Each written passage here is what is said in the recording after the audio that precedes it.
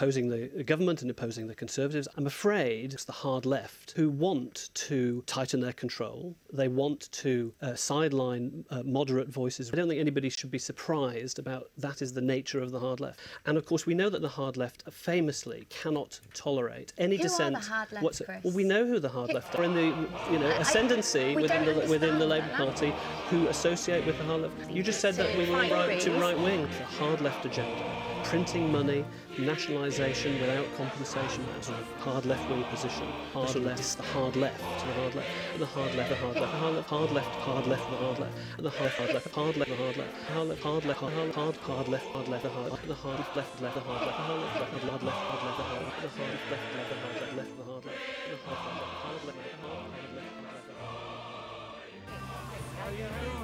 It took months for everything to calm down. But finally, my guys got out on bail and the bosses wanted me to send my brother Dominic out to Vegas. Always the dollars. Always the fucking dollars. I mean, it was still way too hot for me to even go near Vegas. So I set up a meeting with the guys way out in the sticks. I didn't want my brother to get fucked around. I mean, what's right is right. They don't give a fuck about... Ah! You tough guy, huh? You tough guy! You fucking rat! You run, motherfucker! Guys, huh? Scorsese's film that he followed The Last Temptation of Christ up with was a short film that he contributed to an anthology called, wait for it, New York Stories. So naturally, the people who put this film together were like, well, right, well, we need to get Scorsese along for this. So he directed one, which is very good, and I'll talk about it in a minute.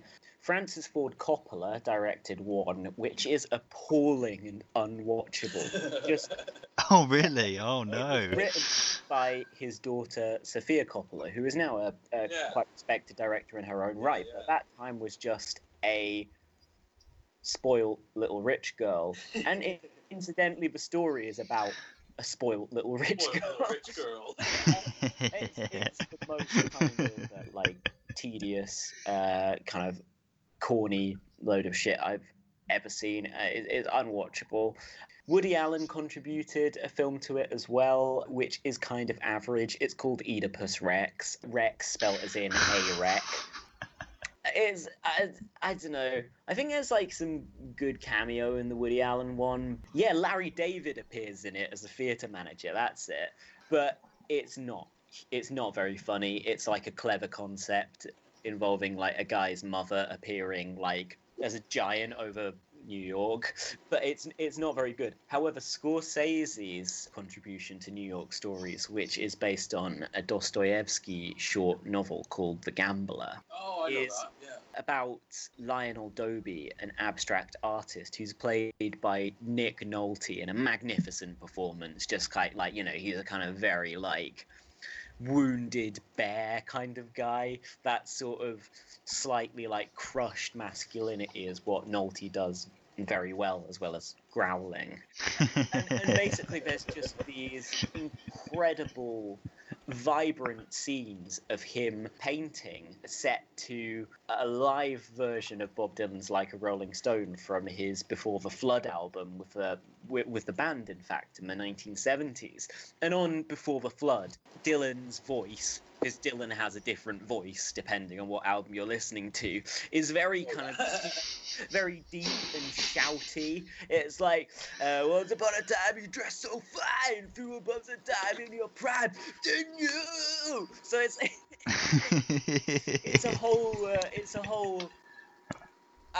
a very forceful performance of a Rolling Stone with weird corny sounding synthesizers from Garth Hudson with his usual kind of virtuosic standard of playing. So I would really recommend Life Lessons. It's about a guy who is brilliant with his art but cannot keep his life together. Admittedly a well-trodden theme, but it really works very well in this kind of format? Yeah, in this short film format. Okay. Sounds interesting, yeah. It's very good. I really wanted to take a bite out of a sandwich there, so I was hoping one of you guys would. We will give you no... So it's worth watching just for the... All right. Fuck's sake. Well, it looks After like New- the next film, chronologically, is the feature film anyway, is Goodfellas. Yes, his big crime mafia Definitely, epic, as the you said sort of earlier, Tom, sort of the film of our generation, even though it wasn't the first one I saw. yeah, it's sort of the first that a lot of my generation would have probably seen of Martin Scorsese's. Iconic because of its numerous scenes, like from Frank Vincent being horribly murdered. We actually haven't actually mentioned that, have we? How Frank Vincent like seemingly gets the shit beaten out of him by Joe Pesci in a few of Scorsese's films. First it happens in Raging Bull, then Goodfellas, then Vincent gets his revenge in Casino, doesn't he? Oh, In a cornfield with a baseball bat, just fucking beating the shit out of And, Pesci. Casino is Scorsese's film from 1995 that reunited him with De Niro and with Pesci, and also with the writer of Goodfellas, Nicholas Pileggi. Sorry, co-writer. Scorsese co-wrote the films. He's interesting, actually, as a Scorsese does write. Like, he's not one of those directors who just can't do it, but he doesn't always. Like, he'll write if he's got the vision for the project, often with a collaborator. He co-wrote Silence, in fact. It's his first film in quite a few years that he's had a script credit on. But yeah, Goodfellas. I mean, I've heard that films are essentially put together in the editing suite. Like, that's when the structure really begins to take hold. But, I mean, these films are just, especially Goodfellas, just crammed with hilarious, shocking, memorable moments, many of which are truly monumental. So you go for 1 minute you're laughing at the banter between Pesci and Liotta and De Niro, and then suddenly like horrible acts of violence are on screen. You just got stunned into like, oh god! It's again, Scorsese has a way of really filming and editing his scenes of violence that really kind of have that impact. And it's like, what was that you said a second? You said something about kind of people arguing that it's one of those films that came together in the editing suite. I think so. Well, Scorsese had a very strong professional and personal relationship with his editor, Thelma Schoonmaker. In fact, he still has. She edited Silence and still works on his films. But, in fact, the vast majority of her filmography is Scorsese films. She kind of has an intuitive understanding of how to structure one of his stories. And she just basically edited and still edits his films in, not always, because obviously there's a nuance, there's a kind of variety to Thelma Schoonmaker's technique, but in a kind of hyperkinetic, inventive style that keeps you engaged constantly in quite a conspicuous fashion. Like Goodfellas, the camera work is very, very showy. Yeah. Exactly. The sequence when you've got Henry Hill preparing the spaghetti while also evading FBI surveillance. His frantic camera movements are kind of which runs through all his like works in many ways. Are kind of, there's that kind of scene is shot so as to kind of simulate the kind of frenetic energy of a real Coke binge. Yes. Not that I have any first-hand experience. None of us do. Like None that. of us do. None of us are into that kind of thing. Never. We're actually not. I mean, I'm not. I'm not massive. I'm pretty. Anyway, yes, a great performance by Ray Liotta. Probably one of my favourites. This was. He hasn't. It's a shame as well because I don't think he's really kind of appeared in. Again, it's the film that he's usually recognised and remembered for. But it's a shame because like he's a good actor. Like I remember seeing him in The Place Beyond the Pines where he plays this really fucking nasty piece of work, corrupt police lieutenant in the film. That's in the second because that film's sort of like it's like an arc of the kind of like it's sort of like a short like kind of it's set over like 20 years like and he kind of like comes into it. And he plays this fucking corrupt piece of shit cop in it, and he's like kind of he's not on it for too long, but he really makes his presence felt in the short time he's on screen. And it's a shame because he isn't really given much kind of juicy work like he had with Goodfellas and stuff. Like it's there, it's on film how good he is. It's just a shame that he isn't really. Well, there's a long list of bad films he's been in. Like well, let me just have a quick look here. There's some of his. I think after Goodfellas, he sort of had like a. I'm looking at his films after Goodfellas and stuff, and it's not really that kind of, like he reunited with De Niro in a film called Copland in 1997, which also features Sylvester Stallone, is directed by James Mangold. I've never seen it. Have you seen that, Jack? I have. What do you think of it? I've seen Copland. Copland, also known as London Young Lady.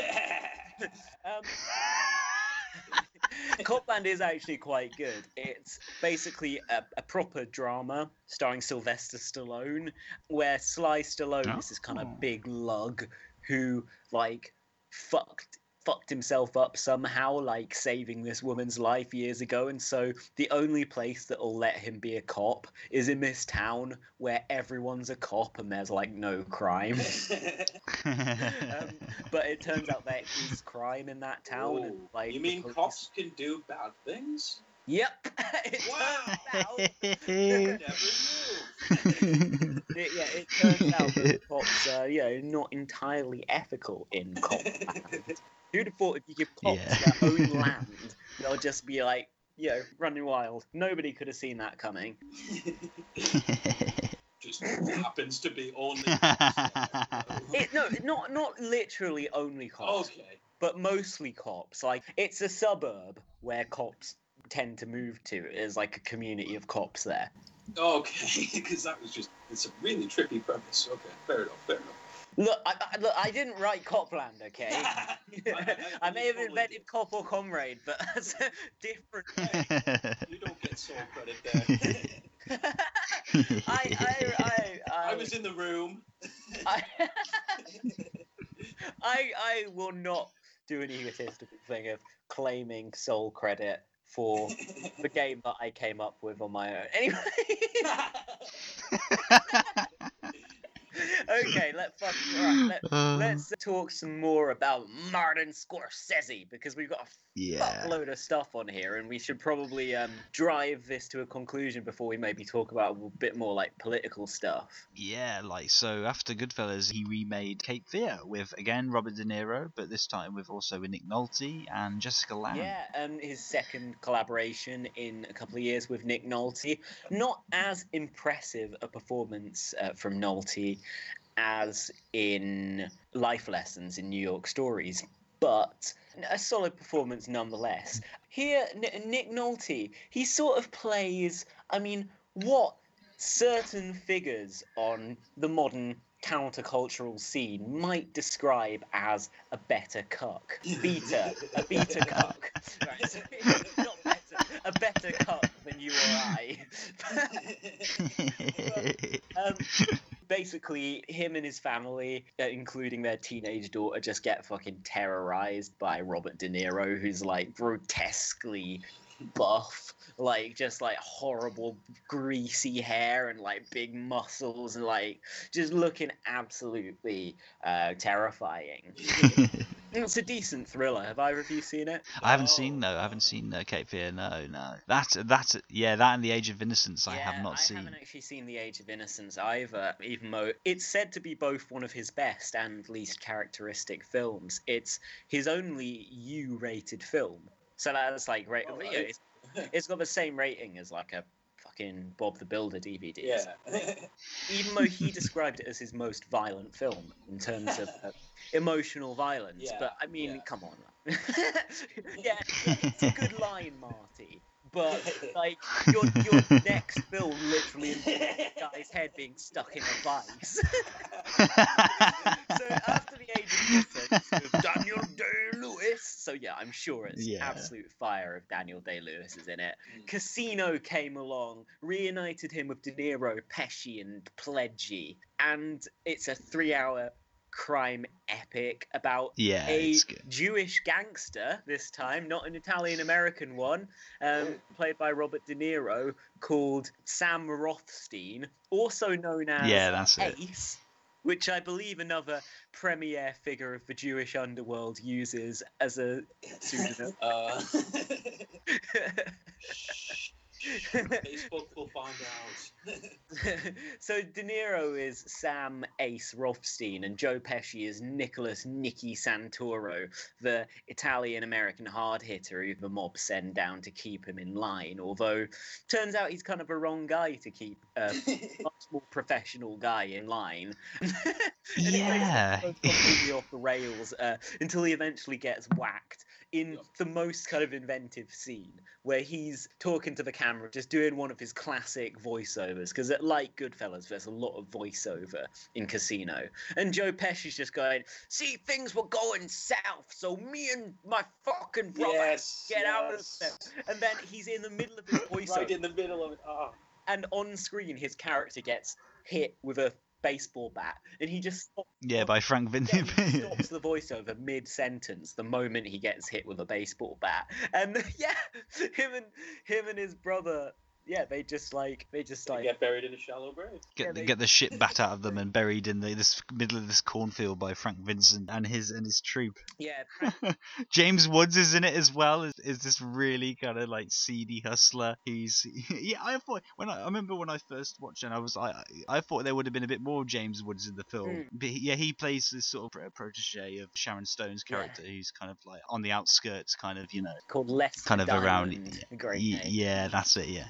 Definitely a lot of respect to Frank Vincent, though, who's in a lot of these films and is a very good character actor, who I'd say is probably his most prominent role was in The Sopranos, which Scorsese cameoed in one episode. There's that classic line from Chris Moltisanti where he sees Martin Scorsese, goes, Marty, Kundun, I liked it. And referring to Scorsese's biopic of the Dalai Lama. But no, Frank Vincent plays Phil Leotardo in The Sopranos, who's a mob boss. Well, he becomes the boss of the New York mob after Johnny Sack dies, and he basically launches a full-scale war against the New Jersey mob, who are obviously the main characters in The Soprano. So, yeah, he's a great actor, one of the kind of, like Victor Argo, one of the Scorsese staples, who it's always great to see. Always. Yeah, and as I said before, you finally get to see him get his little revenge against Pesci with a baseball bat. Yeah. Don Rickles is in there as well as Sam Rothstein's casino management handyman. Again, it's 3 hours long. But the thing is with a lot of Scorsese, even that, again with like Wolf of Wall Street, Goodfellas, Casino, all for like 3 hours long going into that region, they don't feel like that. No. They're pretty well paced and stuff. Very well written. Yeah, you're never bored. Yeah. Yeah. I mean, I might say I haven't watched it in quite a while since it came. No, I've watched it a couple of times since it came out, but I haven't watched it in quite a while. I do think The Wolf of Wall Street could maybe be trimmed a little bit. That one was maybe too excessive. Yeah. It could have worked better as a kind of punchier comedy. Yeah, I guess so towards the end, but in particular when it's kind of just gets a bit overkill. And because you're spending that much time with a character like Jordan Belfort, it kind of get a bit... who we'll discuss, I'm sure, in more detail. Well, it's weird. It's funny that he's a lot more loathsome than any of the gangsters in Yeah, he doesn't kill anyone, but he's like the most fucking loathsome of Scorsese's characters, funnily enough. He probably fucks more people's lives, even if he doesn't kill them. Yeah. But actually, the thing with The Wolf of Wall Street was, I remember when I first watched it, I finding it just extraordinarily funny. I downloaded that screener that leaked. I think you might have watched it before. Yeah. And you really liked it. Then I watched the screener. Then I think, was it you, me and Martin, who went to see it at the cinema? But yes, I think so. Yeah, or that might have been Django Unchained, or it might have been both, I don't know. But anyway. Definitely saw Django. Yeah, but no, I definitely saw it at the cinema. And I thought it was great. It was only when I started to hear people talk about this film that I began to have doubts about it. I began to think that the casting of Leonardo DiCaprio, who's obviously another Scorsese staple, but I began to feel that was a bad choice because he's essentially too likable. He's quite a magnetic kind of character. He's quite charming. So you had people who just kind of saw him as another glamorous Leonardo DiCaprio character who they should root for. Like, I remember somebody I But went. do you not think that Jordan Belfort must have been at least somewhat charming in person in order to, get what he got, really? Yeah, maybe. I don't know. Those kind of wankers do tend to be quite charming, even. Probably. It was just, somebody said, oh, I can't believe, like, Leo didn't get to keep all the money he worked so hard for at the end. At the end of the film. And it's like, well, no, he should have been punished far, far harder than he was. That's the extent of the... Well, it shows going to misinterpret anything. Right? Yeah, it shows the limitations of the law when it comes to financial crimes that he got off as lightly as he did. And I saw other people, I think, not seeing the film as cautionary as I think it was intended to be. People saw it almost as a kind of celebration of glitz and glamour, of affluence. And I think some people, and I'm talking about guys here really, didn't, sort of turned a blind eye to the fact that there are some quite leery and sexist films in it. And it's true that was innate to the world of high finance. Yeah, apparently the opening screening on Wall Street was really popular with all of those people. And they were cheering Jordan Belfort along. Just, yeah, you go. Really? Yeah. Oh, God. And I'm saying, I do understand. Literally, by the way, Tom, literally cheering. Yeah, I do. Wow. Imagine if Marty was in there in the room like, no. This isn't the reaction I wanted, no. Yeah, the thing is, I do understand that they have, and especially did back then, a kind of testosterone-fueled, male-dominated working environment. Oh, yeah. And let's not kid ourselves. And Illyrian sexist culture.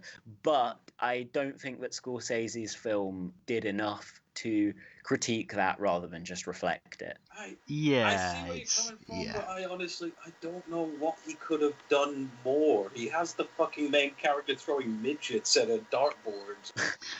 This is not meant to be a likable man. That's what I'm saying. I literally think it's just that people will like Leonardo DiCaprio in whatever role he plays. I reckon there's some people who probably came out of Django Unchained like, oh, such a shame that the German guy shot that nice Leonardo DiCaprio character with all his scientific theories. I loved DiCaprio in Django, and I loved him here, and I see the point, but I don't know. I felt like he should have been charming, and the fact that people misinterpret it, people misinterpret everything. I don't know. It might just be me being like kind of scolding political correctness gone mad. You're definitely not wrong. You've got a point.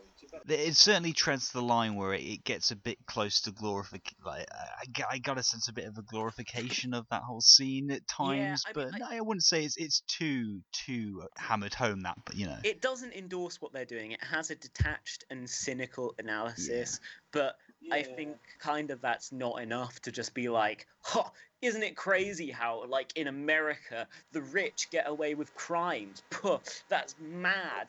But, just the way it is. I kind of like that it's not too polemical, though. I feel like the point is there, and it does criticize the whole, how lenient they were with him. It's got some quite kind but of, it's like... not heavy-handed, I don't think. It's got some quite snappy sort of explanations of how they committed the financial crimes. Oh, yeah.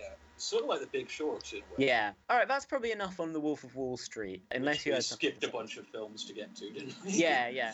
But I thought we should just let the conversation flow naturally. Yeah. In fact, we can't do that now because I need a piss again. So one sec. Woo! I think I might do the same. Good call. But this will bring us nicely on to... I haven't seen Kundun, but I have seen Bringing Out the Dead. Yes. Have you seen Kundun? Liked it. I have not seen Kundun, but I have seen Bringing Out the Dead. Yes, Fantastic. the only collaboration Nick between... Cage. Yes, that's what I was going to say. The only collaboration between Nick Cage and Martin Scorsese. Aye. About paramedics in New York. I'm just going to say that, according to Wikipedia at least, this is probably one of my number one arguments for the flaws of capitalism and the free market, because it fucking lost all of the money in the world. It's an amazing film. How could people not want to watch Nicolas Cage as an ambulance driver go get slowly insane? Exactly, yeah. It's because Ving Rhames, Patricia Arquette, Tom Sizemore's in it as well. It's Tom Sizemore yeah, is it's like some crazy drug-addled fuck, isn't he? Like, Yeah. it's like he fucked his career up with crack or something. Like, he's in a few films back in the day, and he hasn't been in shit for years.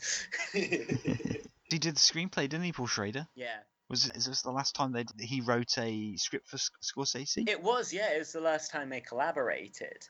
Marty Kundun. I liked it. All right.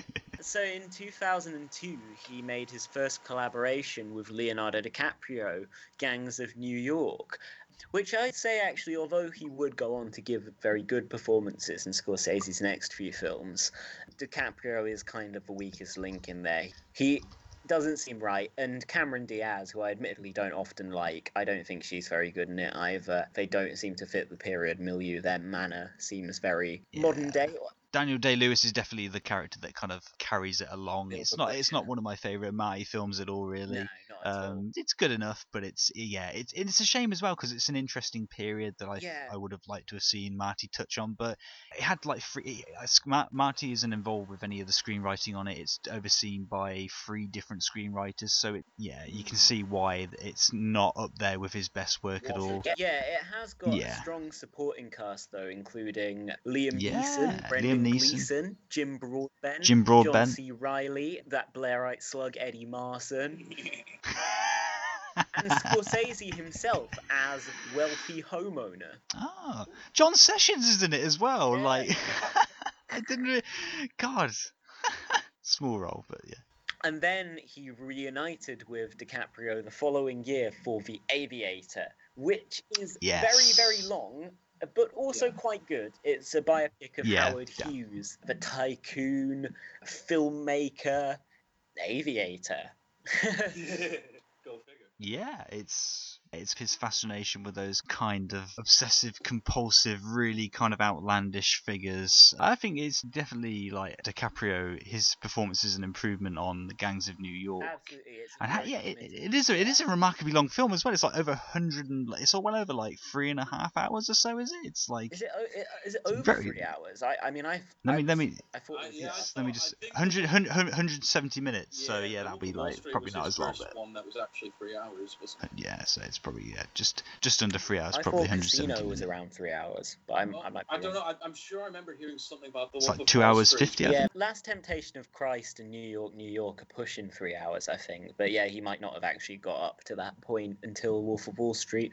But then, after doing The Aviator, he again reunited with Leonardo DiCaprio for one of my favourite Scorsese films, a kind of perfectly entertaining genre film called The Departed. And this is a remake, isn't it? So It is remake. Yeah, of Infernal the Affairs. Infernal Affairs trilogy from Hong Kong. Yeah, and it's basically a kind of tough crime drama set not in New York, but in Boston. And Ooh. by transplanting the action to Boston, Scorsese kind of gets a new texture to his crime story. And as I was saying, I think this film is fantastically entertaining. It's not doing anything deep, but it is just a kind of It's a nice fun slog, isn't it? Yeah. Yeah, some good heavyweights in there, kind of going off like against each other. You got Jack Nicholson in there, DiCaprio, Mark Wahlberg is quite, this is ridiculous.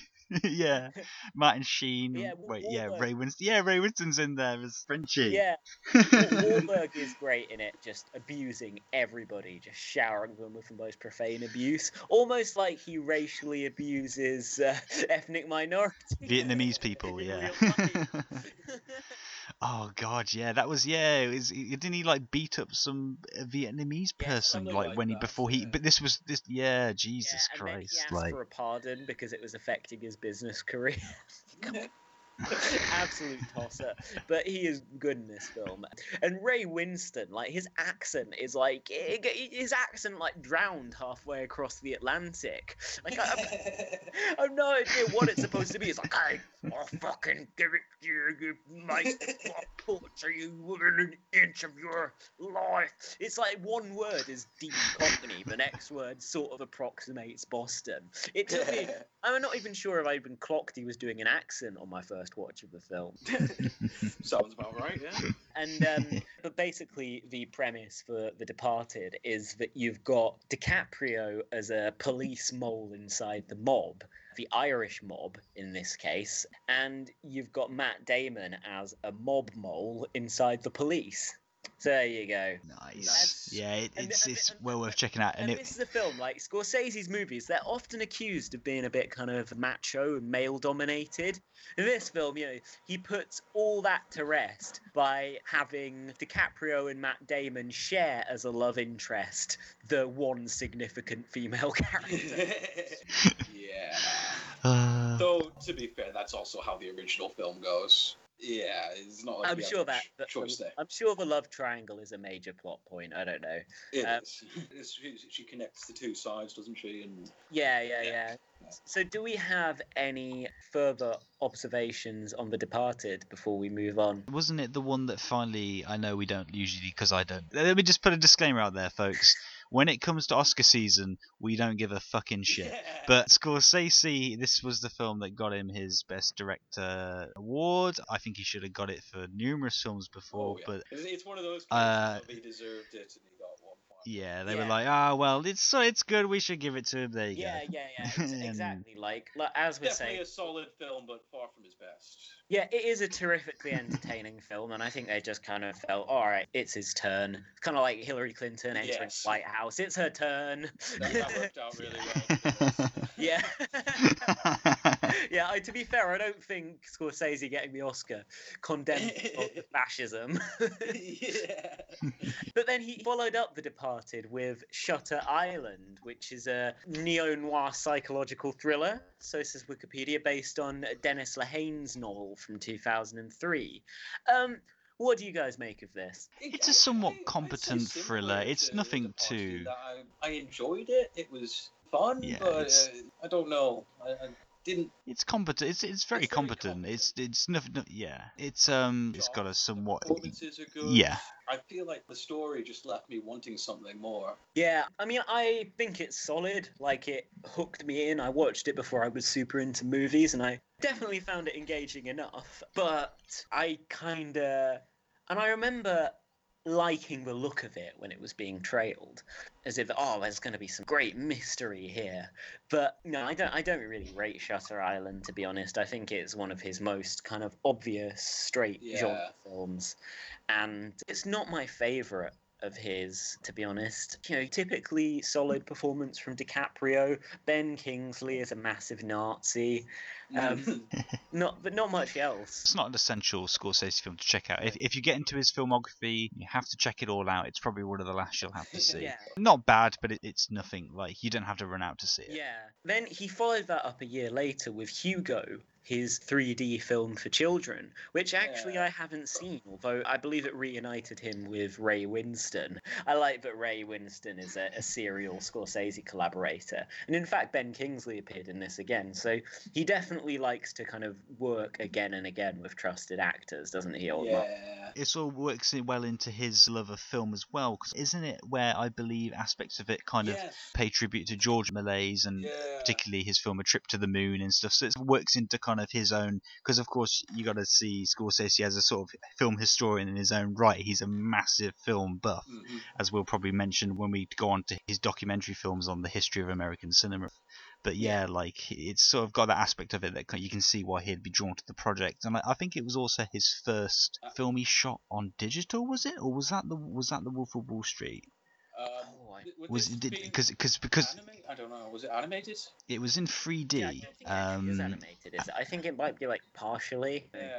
Yeah. Significant use of CGI is in there. I'm sure of it. Things, and I have meant to check it out, but just got around to it. And then he followed that with the Wolf of Wall Street, which he followed a year later with a documentary called The 50-Year Argument, which is a fairly interesting documentary about the New York Review of Books, the American publication, which I think was screened on HBO, and it's interesting enough. It's a little bit lightweight, but it does kind of give you a breezy enough sort of guide to how the New York Review of Books has been a kind of hub of the American intelligentsia for many years. So it's got some cool footage in there of old American intellectuals like Gore Vidal and stuff debating in there.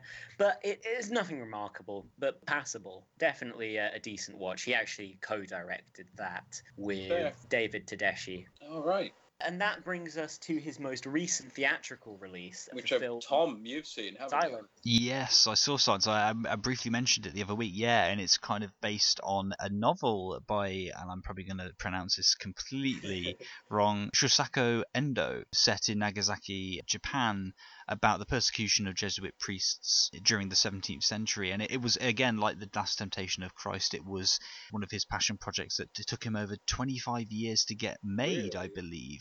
And also deals with similar themes like the Passion, did I say the Passion of the Christ? That's a very different thing. I did say The Last Temptation of Christ, right, didn't I? Yeah. It's got Scorsese, God, Mel yeah, Gibson, potato.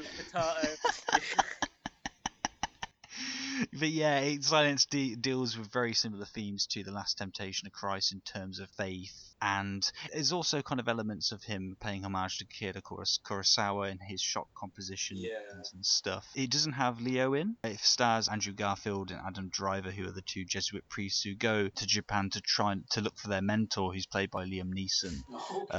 Who So instead of Liam Neeson having to find somebody, yeah, he's been taken for once, yeah. They have to find him, presumably not kill him. Yeah. It's I believe it's under three, about 2.5 hours long. So yeah, a short one for Scorsese, absolutely. And it is difficult viewing. There's a lot of Japanese Christians being tortured, and it's not pleasant. It's not entertaining viewing by any means, but it's certainly engaging filmmaking from Scorsese. And it's great to see. As you said earlier on, it's such a shame that Scorsese has to battle for years to get these projects out and stuff, because he's probably got a few more like this, which are just kind of in his archives that he wants to get made. The studios just aren't giving him the leeway.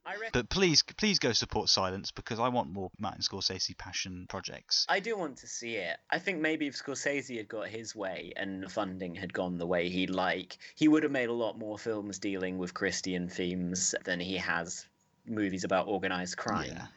However, his next film he's slated to make is a gangster film called The Irishman, where he says they're going to be able to age Robert De Niro down so well that he'll look like he does in The Godfather. Which, like I say, considering De Niro is just his whole looks have changed so fundamentally in the 70s. Fuck off! He's basically gonna be. And this is in recent Star Wars film. It's gonna be like that. Oh god, that was terrible. It's really I'm sorry, but for some reason his eyes, he's got like a cross eye. They haven't quite got the technology right, getting the eyes right and how they look at the other real actors on screen and stuff. But yeah, that was terrible.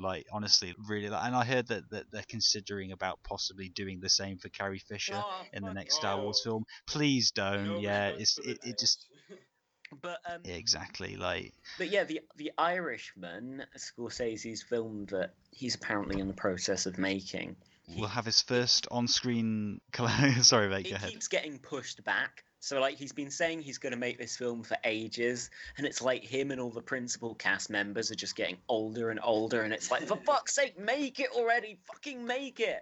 Yeah. I think it'll be his last it'll be the last kind of project where it features that kind of core group of De Niro, Pesci, and it will feature potentially his first collaboration with Al Pacino as well. Yeah, exactly. That's an interesting thing to know. But although I think they're friendly, Scorsese and Pacino have not actually worked together before, except for, I think, I might be wrong, but I'm just looking for the name of this now, but in an advert that he directed last year called The Audition,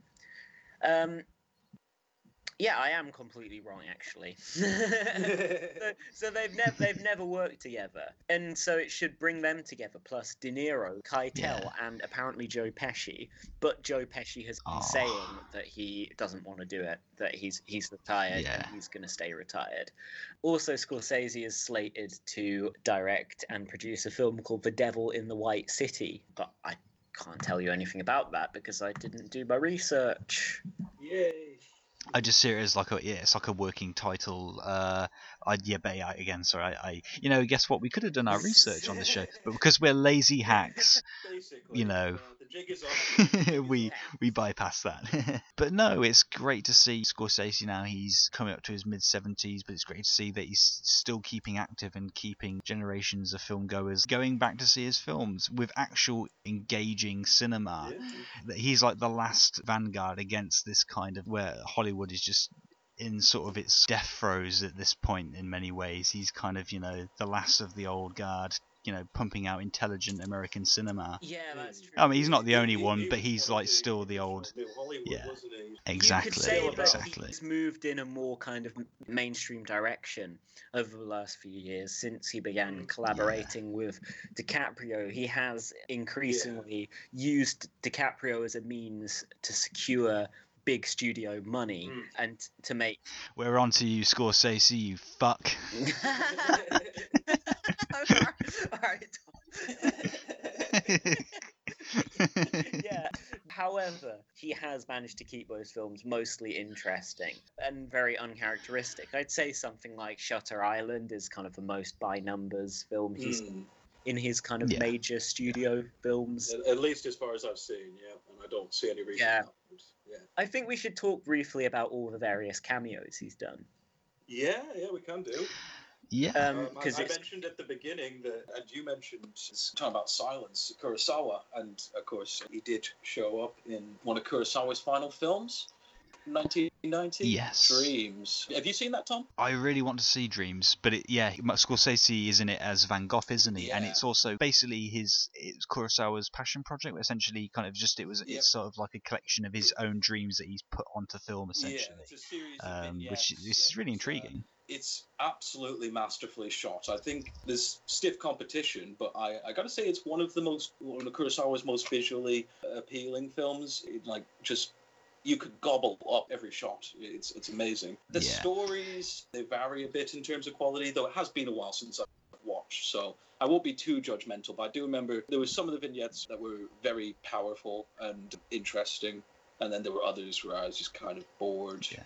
All in all, a good film. Probably my favorite vignettes had to do with, there was a battalion of soldiers, Japanese soldiers. It takes place during World War II, and they march into a tunnel and disappear, and it's kind of got this metaphor about what happened to Japan during the war and losing their identity and stuff and getting lost, as it were. Like I say, it's been some time since I've watched it, but I felt it was quite powerful. And what's so poignant about Dreams as well that needs to be pointed out is that it was actually made with assistance from people like Martin Scorsese, Francis Ford Coppola, George Lucas and Steven Spielberg, all those kind of those different types of filmmakers that came out of the new Hollywood grouping that kind of were the spearheads to actually get his works introduced over into America and kind of seen more. Yeah. And it's quite poignant that they were able to help him in one of his final projects as well that he wanted to bring to the screen. So it's a nice collaboration there in some ways between those young new Hollywood filmmakers who were able to finally work with their hero who influenced many of their own works.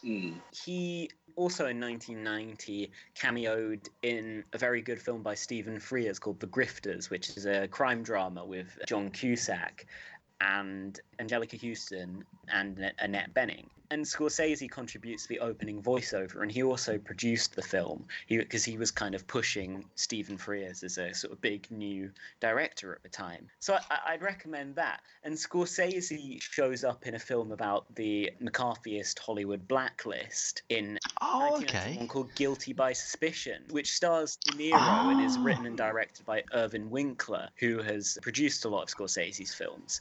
And basically, Scorsese plays a communist film film director in that, who All right. De Niro like meets up with him in the editing suite, and he asks him what he's doing. He's like, "Oh, I'm leaving the country," and De Niro's just like, "Why? You know, tell him you're not a communist." And Martin Scorsese's just like, "I am a communist. Always have."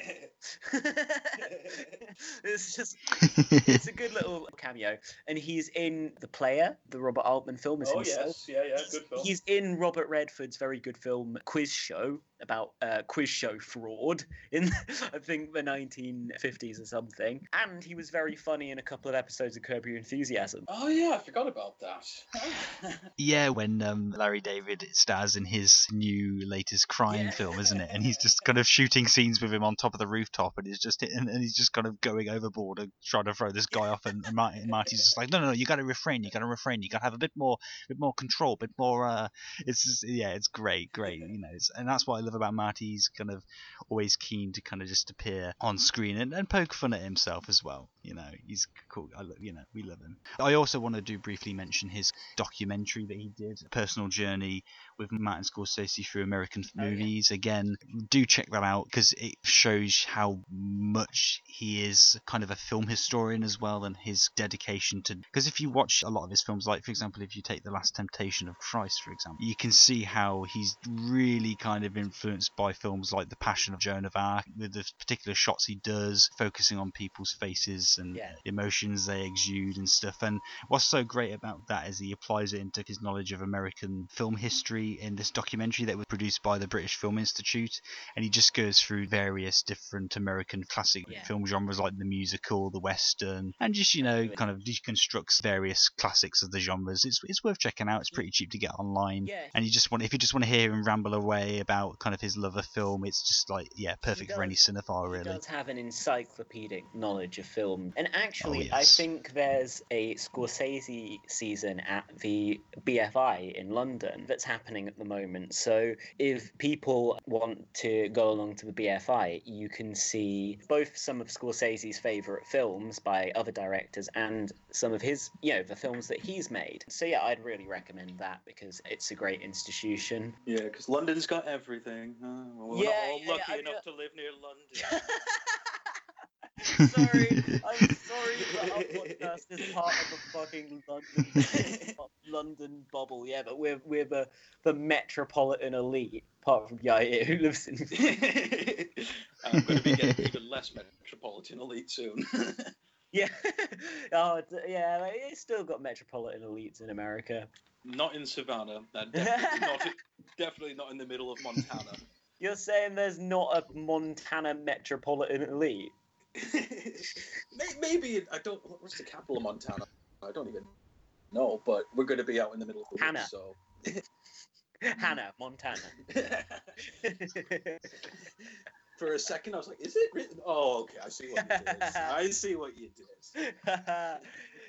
So there's a couple of Scorsese shorts that we haven't mentioned that may be worth saying something about. So there's one he did in 1967 as a film student called The Big Shave, which is where some guy starts shaving and then basically just starts cutting chunks out of his face. Basically, he's bleeding everywhere, and it's a metaphor. It's a metaphor for the Vietnam War. And also, he directed Michael Jackson's Bad video. Oh. Yes, he did. Yeah, I was wondering whether we'd bring that up. The video is so bad. To be honest, I can't remember what happens in it, so It's set in a sort of a car park, I think. Sort of. All I remember is concrete and kind of just involves a lot of Michael Jackson dancing, as all his music videos do. So it's pretty well shot. Have you seen it? I might have done. Yeah, but yeah, you're right. It ain't bad. I'm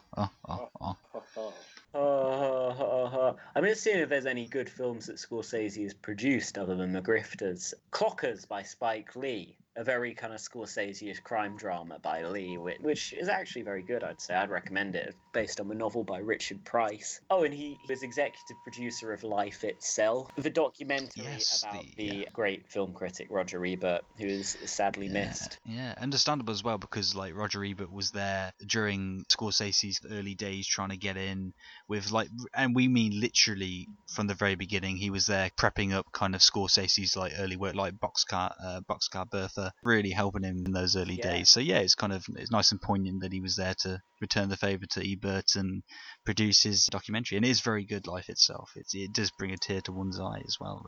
Who would have thought a documentary about a film critic could bring you to tears? I know. But it is, because it's.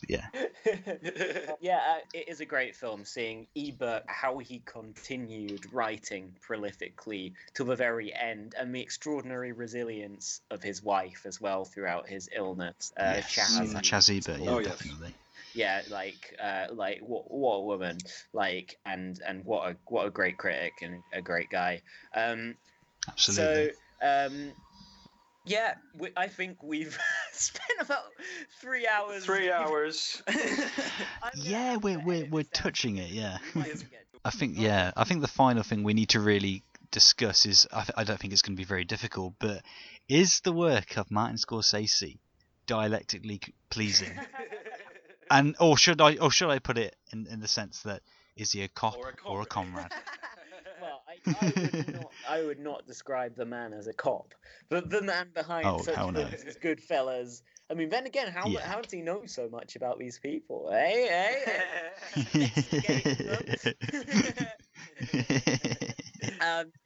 think his films are dialectically pleasing, although, as suggested with my critique of The Wolf of Wall Street, I think some of his films could do with a more rigorous Marxist critique of political economy, if I'm honest. Perhaps, but I definitely don't it would be quite nice, Re-education, does he? Oh no, I don't think so. A lot of films could do with a more firm grasp of a Marxist critique of political economy. Yeah. Basically every film, really. Pretty much every film, even the openly communist ones. Even the boy Eisenstein, really. Which one are we politically, what would you put? Oh, it's inevitable, isn't it? Really, I think we're gonna. It will be happening eventually. I'd like to talk about October, 10 Days That Shook the World. Oh, yeah, absolutely. Yeah. I think we should schedule that one exactly for the 100th, the exact 100th anniversary of the Russian Revolution, which is coming up this year. And it's funny, it's So yeah, that's literally perfect timing. Also, I just wanted to quickly ask and put to you guys. So he's definitely not a Republican. Would you put Marty Moore as a sort of like a sort of, when it comes to elections, he'd vote Democrat. I'd say. He's 100% a liberal Democrat, like not as in Tim Farron and all that shit. No, as in he is a liberal and a member of the Democratic Party, as far as I know, or at the very least a voter for the Democratic Party. Do you remember when De Niro said he was going to punch Trump in his fucking face? Oh yeah, he came out and when Trump became president.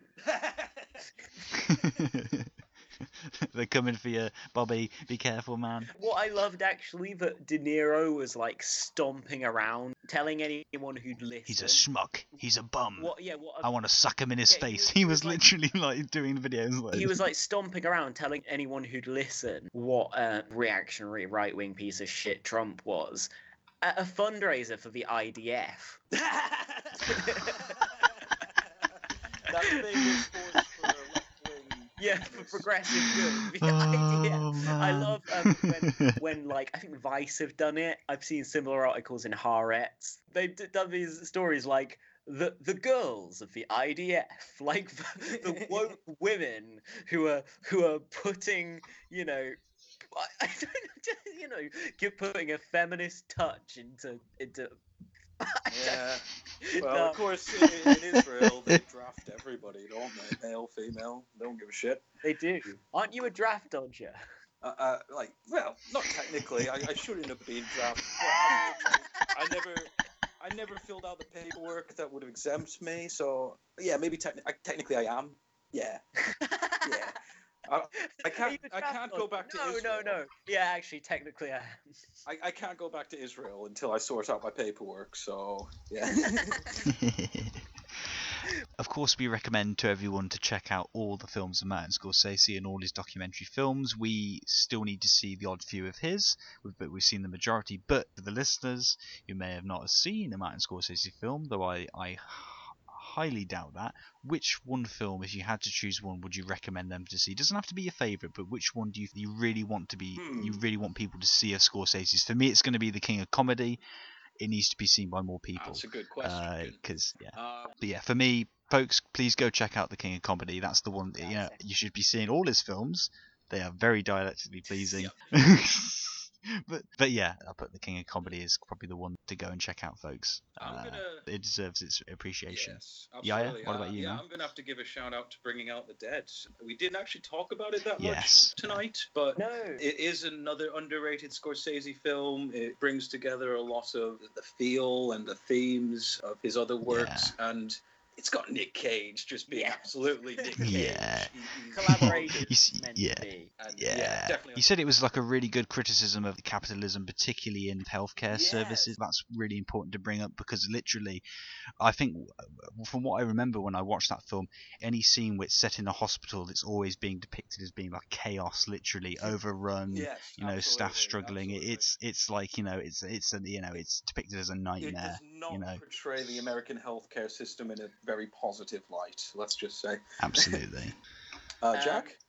I would pick as my Scorsese choice The Last Temptation of Christ, possibly the best piece of Christianity-themed visual entertainment until the young Pope came along. Oh yeah. Last year. Always there with those young Pope recommendations. Nice. Of course. The absolute boy. Yeah, I think, as I said before, The Last Temptation of Christ is a brilliant film, an elegiac masterpiece, and a profound meditation on faith, and more specifically on Christian faith. And I would recommend it to anybody religious who wants a kind of a different take on their religion, and also to any atheists who might find themselves more sympathetic with some of Christ's ideas. I personally am not religious myself, but I think it's a fascinating and very beautiful film. Absolutely. I think we're all atheists. Well, I don't know about you, but we're atheists who kind of went through that kind of period of, I'm open and I'm going to admit it, who went through that sort of period of kind of being intrigued by Christopher Hitchens and stuff, and but then of course, we've all kind of gone through that period, but then you realise, you know what?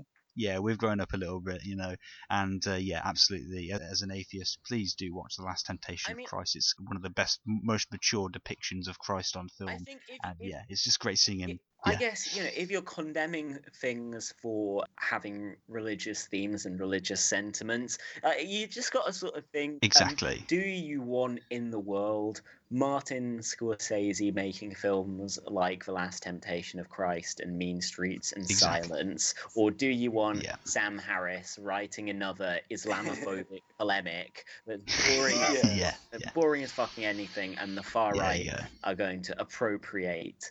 We're siding with Marty here. I will go for the beautiful art rather than the cold polemic that sees no sort of beauty in the world, no mystery, just this kind of I fucking love science kind of like everything can be explained by some smug arsehole kind of mentality. Although I think that stuff might be more factually accurate, I'm with Herzog in this case. I prefer the ecstatic truth to harsh, prosaic anti-theism. Definitely when it comes to art, absolutely. Exactly. I would rather... Whatever your personal beliefs are on how much good or evil religion does, you can appreciate The Last Temptation of Christ. Yeah, I mean, I still, as a Marxist, I still feel critical of religion. I still don't feel fond of it or of any of the The particular. opiate of the masses and all that. Yeah, yeah, but at the same time, that whole opiate of the masses quote, that was It is decontextualized. yeah, isn't that it? was extremely indicative of Marx's contextualization of religion in its material circumstances. So yeah, that Marx, hierarchy and yeah, stuff. Marx said it is the heart of a heartless world. It is the soul of soulless conditions. What he was talking about was he was understanding why in the material surroundings that he was seeing as he examined the newly industrialized capitalist world, he saw people's need. He saw the requirement for religion and the material purpose that it served. And rather than condemning it outright, he sort of envisioned a society in which it would no longer be necessary. Much like capitalism, he believed that we would evolve out of it, sort of, didn't he? Yeah, absolutely. But it wasn't necessarily. And what a way to end with our and boy Marx. of course, there's obviously comrades out there of all faiths. It's definitely not just a secular thing. So. Yeah, absolutely. Yeah. Let's put that out there. If our sort of criticisms of the anti-theists and our talk about Marx's analysis of religion didn't put your mind at rest, we welcome comrades from all religions, including those who, like Scorsese, subscribe to the one true faith. So there we have it. Martin Scorsese is a comrade. He is. And we implore you to please go and check out his extensive filmography because you will not regret it. Because Marty Kundun, I liked it. And I think that Russia. Cut.